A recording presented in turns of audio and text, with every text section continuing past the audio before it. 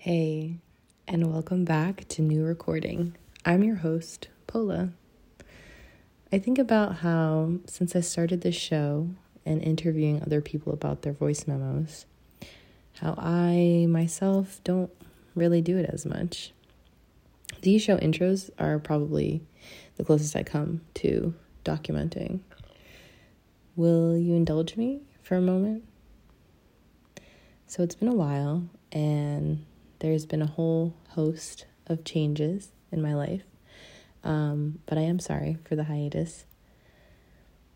I've been pondering a lot about how my thinking has evolved around change, how it used to be something that I had the agency to enact. Lately, it just feels like something I've been surrendering to. My life today is vastly different from how it was the last time I put out an episode. But one update that I'll share willingly, tenderly, is that New Recording recently became an affiliate of Newtown Radio. Yes, so for those who have been paying close attention, I have mixes that go along with each pod. From now on, you can catch each episode debut on Newtown Radio, in addition to living on all the current platforms. Really happy to be joining the Newtown fam and excited to be in community with the other creatives there. Okay, finally, on to today's episode. Adi Robertson is an interdisciplinary artist whose work is meditation on symbolism and texture. Synthesizing performance and installation, her work melds vibration and technicolor visions through paintings, video, and melodic compositions. Every single thing Adi said was brilliant, and I feel really lucky to share her work with you. Keep listening.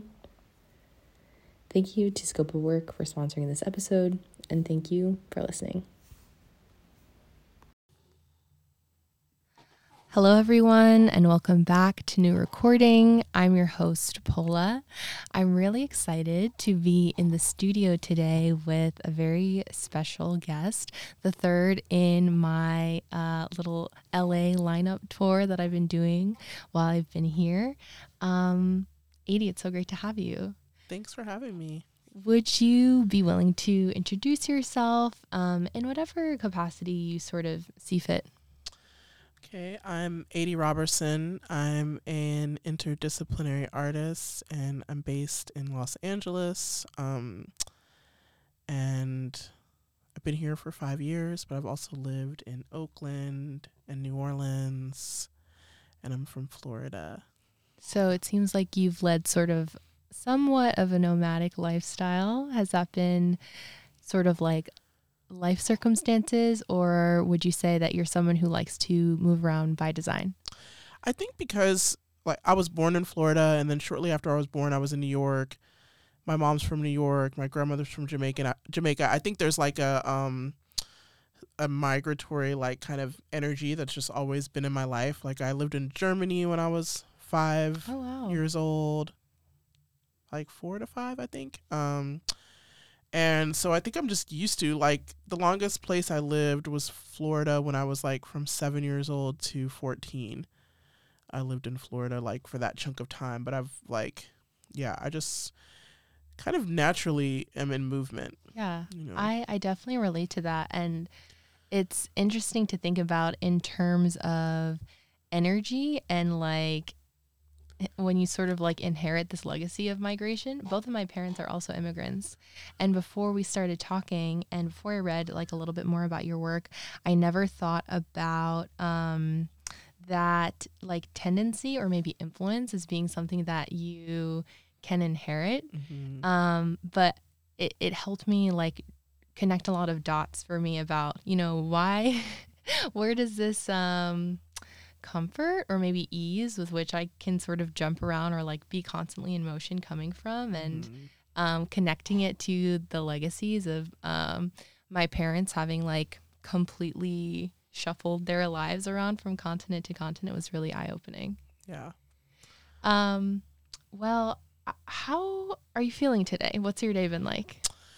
It's been good. I have really long mornings where I drink 5 different liquids. Like I juice water, tea, yes, exactly. green juice. It's like green juice, water, tea. I had a club mate too. Ooh, mate. Because I don't My drink mom's from coffee. Argentina. Oh, okay. So you know. Yeah, the club mate I am like obsessed with, and there's only a few places you can get it here. Oh, you have to put me on. Yeah, it's so good. The first time I had it, I was like in Germany, because that was at a time when it was like only in Europe. Like, yeah, weirdly too, a lot of Argentinian. Well, I know there's a lot of German immigrants to Argentina, but I'm sure there's like a mix there happening as well. A bit of exchange. Okay, well, I'm so happy to have you here. I know we sort of became acquainted through a couple of different connections. One of which is For Freedoms, which is this organization that I used to work for. Adi recently did a mural campaign with them. How was that experience of working with For Freedoms and like materializing that mural, which I went to go see, by the way? It's beautiful. Oh, nice. It was really, really great. It was a really smooth process, and, we came to these great, the mural was designed in a certain way, and then when it became on the wall, we're like, okay, we kind of need to expand the design of it. It's so big. The scale was so impressive. And so that was nice, and we were able to I was able to mock it up in a bigger way than the design was, and to kind of move it around. But then it just felt so kind of a serendipitous thing that happened, because in that space, it was a block from where my close friends live. Oh, really? And then it was Hannah Ward had already did the mural there as well. And do you know Hannah? Just, yeah. It was just, and I love her work. It was just a really, it just felt really good, the process around it. And then at Community Build, where it's behind, there was a whole event around Black photography and family archives, and I did a talk at that as well, which was really, really great. I love when there's opportunities for art, and I think murals, because they're in public space, engage people in this way, where there's the participatory aspect to it as well. I think that's one thing I love about For Freedoms and the work that they do, is that there's always that invitation, that participatory element. So I feel like it was really just serendipitous how our paths aligned. And then two, our other little connection was this publication SKU, through which they met Aneka, who wrote this amazing article interviewing you, which piqued so much of my interest about what you're doing, and was actually the basis for a lot of what I want to talk to you about today. Perfect. Yeah. Aneka is one of my closest friends, and so it was just a very easy conversation, and someone who gets it and understands the work. It's always great to have a good friend. I actually prefer that sometimes, my friends who know me, because it's not just about what the work looks like, but me as a person, to for them to write about the work, because there's that intimate, interaction there too. Yeah, that's always a helpful dimension to have.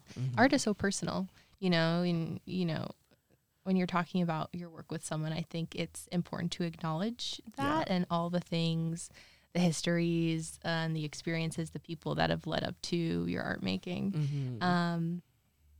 So before we talk about that, the article, which I'm really interested in, I wanted to talk about voice memos a little bit. Okay. New recording the Voice Memo podcast.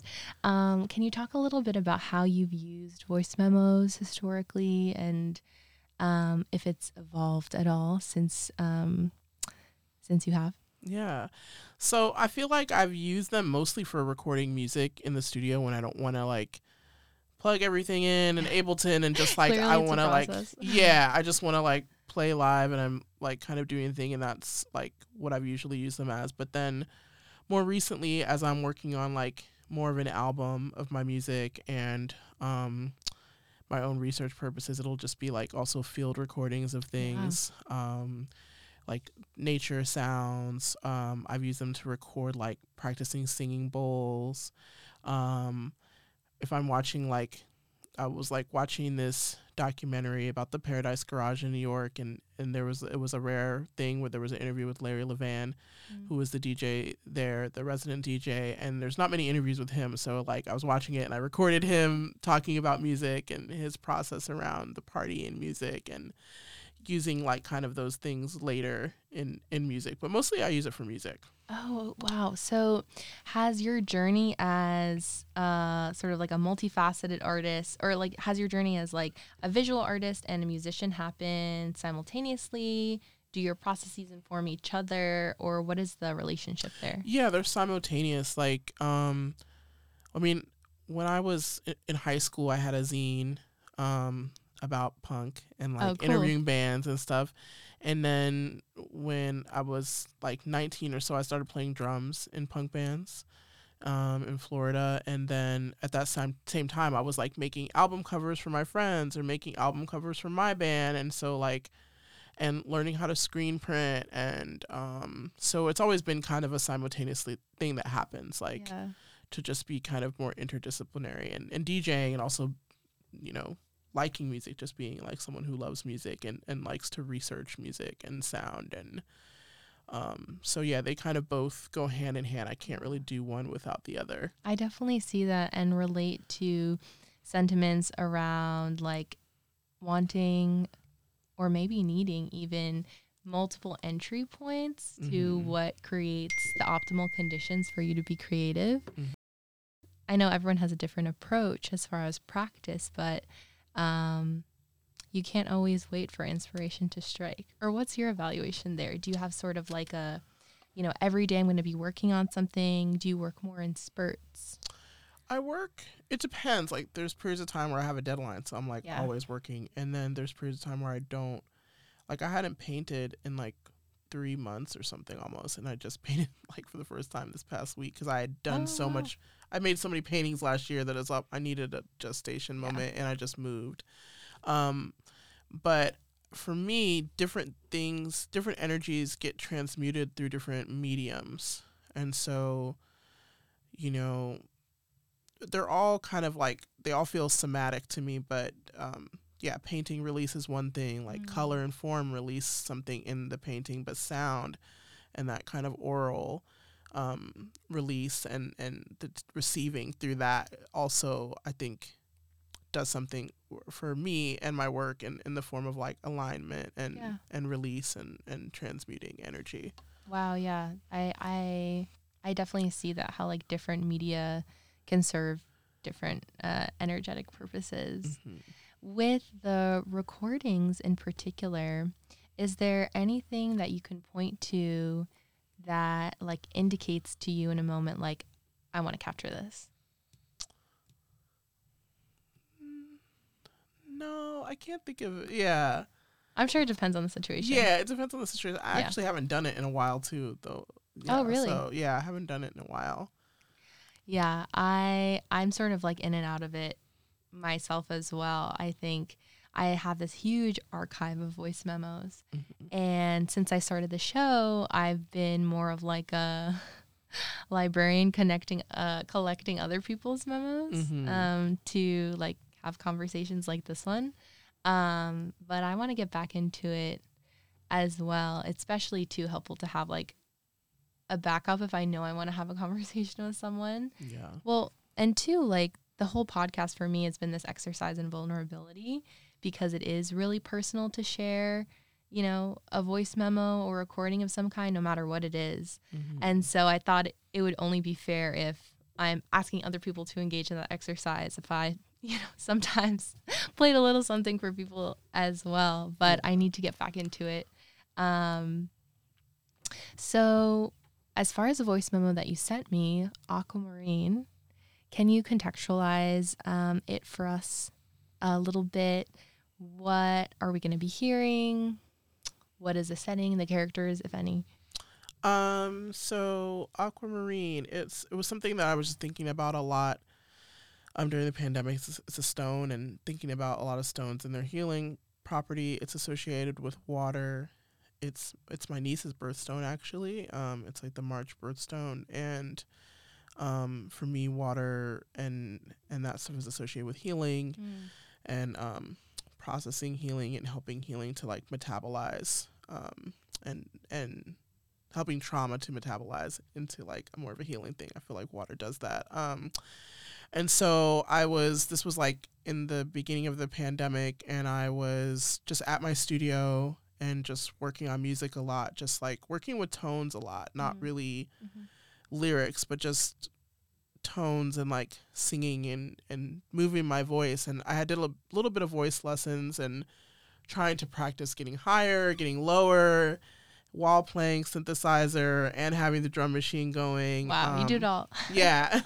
I was playing, I never really played with a Moog before. What is that? It's a type of synthesizer. Okay. And it was the Moog Grandmother. And I never played with that one, and I borrowed it from the Fem Synth Lab. So it was great. So I was able to experiment with that. But on the recording, it's like there's points where it's like really loud because, I'm experimenting with it, so I'm not sure its range. So it's really loud. And then it goes low. The recording is just a rough draft, so like if I was actually recording the song, it wouldn't be that loud in the mix, but because it's, just being recorded like live in my studio, it's really loud in the mix. I love that we get that little snippet. Yeah, it's kind of like a little bit overbearing when I hear it. It feels a little cringy to me, but I also like that it is that kind of jarring, and then it kind of eases up and the song opens up. So yeah, I was just in my studio. Yeah. Just doing that. That's really cool to hear. And too, I love the openness and willingness to share like the first draft of something, because I feel like artists are sometimes like very protective over like, oh, well, this isn't exactly finished yet before, I don't want anyone to see something until it's the finished product. Yeah. When, if there was more or, comfort or like normalization around sharing things that are, in a rough draft state, I feel like it would maybe open up more people to feel comfortable experimenting, to claiming their artistry, if we feel like things don't have to be perfect all the time. And I think I get that from coming from like a punk background, because so much of it is like you just put whatever out there. It's like you're doing everything yourself. Like I'm self-taught. Like I taught myself to play drums. I taught myself how to paint. Wow. Like everything is like you put out, like there's so much perfection and imperfection. I think now there's a way where like some things can be really polished, but some of my favorite songs are the most rough, like raw, vulnerable, like, and I'm all about, my whole practice is about experimentation and about improvisation. So I always put like my process out there. Like even if I'm performing a show, like it's not perfect, or you might not hear that same song again at another show because it was just for that. So I really enjoy that, like the emotion that it brings up when things are just like not perfect, but they are, because you're creating them and you're releasing them, I too love the idea of just letting something exist as it is, as it does in the moment, just like as also an exercise in presencing, like to know that the way an experience is playing out or the way that you hear a song is like the one time it'll exist in that way. That, there's something really grounding, I think, in that, and not like sort of falling into that cycle of like, maybe being overly documentary or overly nostalgic, or this habit we all sort of have to like document our lives, maybe romanticize the past. That's something I struggle with. Yeah. But I couldn't help but notice too that this voice memo shares the same title as the visual work, Aquamarine. Can you talk a little bit about the relationship between the two pieces? Yeah, well, they're kind of doing a similar thing, except the painting is doing it in the form of like color and shapes, and there's like a small photo of 90s dancehall artist Patra on it as well. And I think in a lot of my work, I like to put to the forefront like Black femme healing and acknowledging like that we've done so much to heal ourselves and to heal each other and to heal people that just get to experience our presence. So I try to like bring that into the fold of my work, of people like I've been inspired by their music or just their presence, how like healing that is. So in the piece, so the painting is, they're kind of in conversation. Yeah.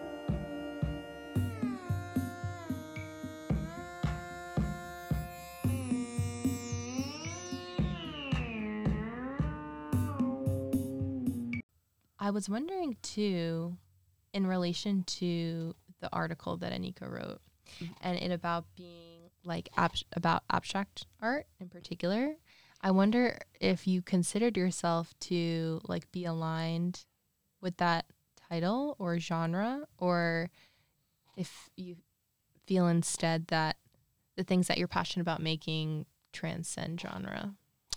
Yeah, I feel like I'd love to like transcend genre for sure. But I think for like relational purposes, there is a way in which abstraction is really radical, a really radical thing. I was talking to my friend Grace Rosario Perkins about this. She's an indigenous artist. She's a painter, and she works, in abstraction too, and how radical that is, because I think there is something where, depending on what group you're from, people really want this, like, kind of, from Black people, I see a lot this kind of portraiture, this to tell your story or to kind of share your trauma or to like, but I think there's a way in which abstraction is just allowing us to just kind of be and experience liberation through creating it, through that type of expression, just being free from any sort of form or any sort of like, and it provides like a protection, I feel like, as well. Right, because it can be, there's this whole sort of two ways of thinking about visibility, right? Like maybe the trend in the past 10 years or so has been so much veering towards, well, we need representation, but not so much thinking about, well, how are the ways that these groups are being made visible, being exploited, being extracted, being commodified. And so I think about that a lot too. And I think abstraction offers sort of that like middle point of like, I'm being seen, but not in a way that is like that you could pin down and like take advantage of. Yeah. And getting the space to giving ourselves permission to do it too, because there are so many like white men, they get the permission to just make a painting that doesn't have their photo and it doesn't have their portrait in it. It's just a piece, and they get to like have that space, and everyone's like, that's so amazing. And it's groundbreaking. Like, yeah. And it's like, if we do, it's like, there's so many questions, like, is that finished, or is that, and it's like, why don't we get to just experience that kind of freedom as well? I mean, we know why, but I think doing it is a pushback against that. And it's actually like, and it's fun too, No, definitely. I can definitely see that. And what you said too about sort of the maybe histories around like portraiture from Black American artists. And now we're talking about abstraction. It just made me think of this exhibition I saw at the Whitney Museum, Jennifer Packard, who's sort of like also experimenting in that space and like the boundaries or, pushing the limitations of what portraiture can be in sort of an abstract way. I really love that. Yeah. So one other question that I had was, as both a visual and musical artist, if like synesthesia has any place in your work? Yeah, it does. And you know what? It mostly comes from like other people saying that they've experienced it through my work. Oh, like they hear one of your songs and like, Yeah, but I think it does just inherently happen to me as well. I guess I just don't like think of it in that way, but I've had other people like like say that same thing to me about the work. And yeah, so there is something there. I haven't fully like, thought about it and processed it yet, or seen how why it's kind of manifested, but yeah, yeah. that's such an interesting ground truth where I don't personally experience synesthesia, Mm-hmm. but like I can definitely see how, like, having listened to the memo in your music, how like, you know, it could elicit that Yeah. in someone whose mind like processes that way. Yeah, I think it can make people have it happen to them. Yeah. I think in some sort of way. I don't know if I necessarily experience it. It's how I see the world and my connection to like nature and being, and the way that I learn and the way that I process things, and that's just what the work manifests as. But I've had a few people tell me that that's what they Experience happens to them when they see it. Well, maybe you just have to listen a few more times. Yeah. That's what I can hope. Okay, so I have only a couple more questions left. We're really flying through this. One of the quotes I loved from Anika's article is that you, and she's talking about you here, understands one of her roles to be memory keeper, and her practice is a means of resisting the dilution of time. So I was wondering, with that quote, if you have any sort of like evaluation to offer around time as this fourth dimensional aspect to art making, which I feel like we sort of talked about in terms of like how it can be presencing and grounding. But I don't know, I was just curious about that and how you relate to what she said. Yeah, it's like on one hand, I know that for me, time isn't really real, and like, what is time? And time is kind of colonized, and Yeah. it's like, what is time? What are we keeping track of? And I think as far as my work and my practice, what Aneka is kind of speaking to in that, and like we're having the conversation in that, is as someone who's like second generation, third generation from someone who came here from another country, but I also have family who's from here, who's from Florida for generations as well. And just the kind of memories that get lost, the photos that get lost, and like the legacy that gets kind of lost. It's like it matters and it doesn't, but I definitely feel like it's kind of, I'm just one of those people in my family that it's like one of my calls to like extract those memories, bring them out, remind people of things, and like bring people together through them. And not have that, like, I feel like America is a place that, people come and you kind of like trade in their culture for capitalism, and that's just by necessity for a lot of people. And that's what some people really want to do, and then you go into this whole thing. But I feel like there's a lot of loss with that, and it's a lot of spiritual loss. And so I kind of like through my work is like finding my way back to those things, because maybe those people still aren't around, they've passed away, but I have photos, I have letters, I have stories that my aunts have told me, stories that my mom has told me about these people. So how do I bring them into like my practice and keep archive that, like, their spiritual energy, and really honor that and like honor a legacy. So that's kind of the way that I see that as. Yeah. Wow. And what a full circle moment to come back to Hear Her Here, which I feel like was so much about that archival practice, calling that in. I really just like see everything that you're saying manifest so much. And especially the bit about like trading in the culture for capitalism, like that version, that illusion of like the American dream, and forgetting like, in spite of the pursuit of opportunity that like our ancestors came here with, like acknowledging also what was lost, the spiritual loss in that was forgone in pursuing that opportunity. So Yeah. I think that's really powerful. The last question I have, if you can believe it, or it's so great to talk to you. And this is a perfect question for you. Every episode of this podcast has an accompanying playlist that sort of draws from the themes of that particular episode. Mm-hmm. And so I was wondering if you could recommend any songs for the playlist for this episode. What? And, if none come to mind at the moment, I can follow up with you about it later. It is hard to be. It's so hard to yeah. get, the names on the spot because obviously I have so many songs. I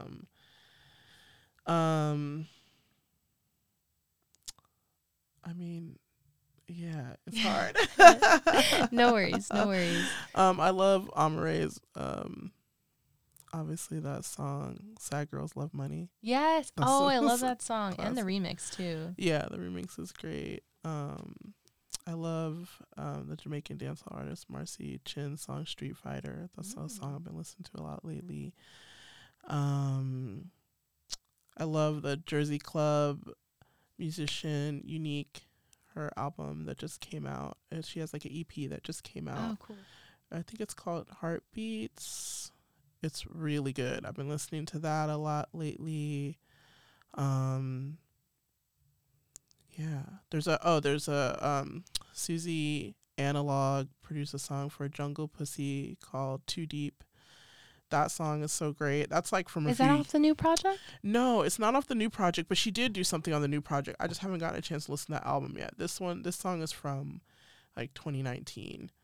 But I feel like I heard it more recently and I hadn't heard it. I mean, she's just got like Susie Analog is just genius and has so many gems that you could just go back and find all the things. And then her collaborations, like prioritizing like Black femme collaborations, and it's just really amazing and inspiring. So I've just been listening to oh my gosh, I feel like you've already given us so many gems even off the top of your head. I love Jungle Pussy. I was just so excited to see her go on tour with Tame Impala. Oh yeah, and just like wow, like it's so big, big, and for her to be playing like in Barclays as like a New York native, I don't know, love her work. Yeah. Well, thank you so much, Adi, for being here. Is there anything you want to shout out while we are here? I know you mentioned a project that you were working on today, but I don't know if that's like if it's too soon to share. I don't even remember. Oh, like with NTS going on. Oh yeah, I am every month. Like towards the end of the month, I'm sitting in for my friend Sasha for her show Miss Modular on NTS, and it's interviewing femme, trans, like queer artists, musicians or artists about their practice, and then having them select some songs or do a mix for it. And then talking with them a little bit, like small, 10-minute interviews. So that show is coming out this Thursday, tomorrow at 7 p.m. And I am interviewing my friend Grace Rosario Perkins, who is a Native artist who's really amazing, painter, and has a show opening up at Mocha Tucson on April 2nd. Oh, so fabulous. Yeah, so I'm kind of doing it before good timing. Her show. So we had a really great conversation about painting and music, and so that'll be well, everyone definitely go check that out. And you said it's going to be monthly too, right? It's going to be monthly, and all the shows are archived too. Perfect. So yeah, this show it'll be live on Thursday at 7 p.m. Pacific Standard Time, but then in the next few days it'll be archived. Okay, on wonderful. Their website. Yeah. Well, thanks everyone for tuning in. We'll catch you next time on New Recording. Bye.